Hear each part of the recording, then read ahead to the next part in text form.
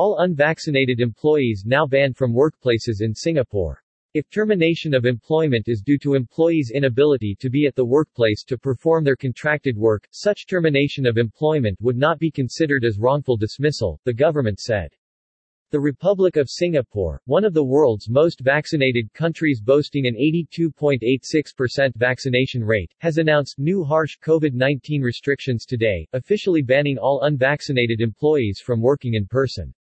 New restriction means that many unjabbed workers who are unable to perform their duties from home could soon be fired.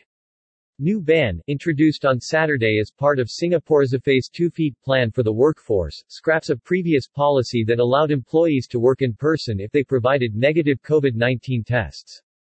From today on, only employees who are fully vaccinated, certified to be medically ineligible or have recovered from COVID-19 within 180 days, can return to the workplace, Singapore's Ministry of Manpower announced.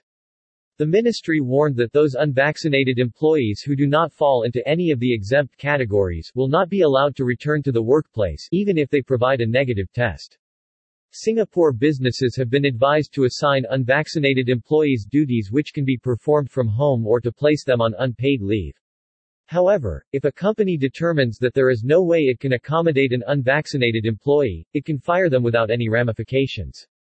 If termination of employment is due to employees' inability to be at the workplace to perform their contracted work, such termination of employment would not be considered as wrongful dismissal, the government said.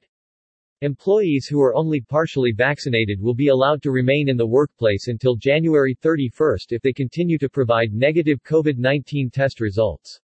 After that date, however, they will face the same restrictions as the unvaccinated. Unvaccinated people are already banned from restaurants and many stores in Singapore. The city-state is one of the most vaccinated places on earth. In December, the government reported that some 52,000 employees were yet to take their first COVID-19 shot, noting that only a small proportion among them qualified for medical exemptions.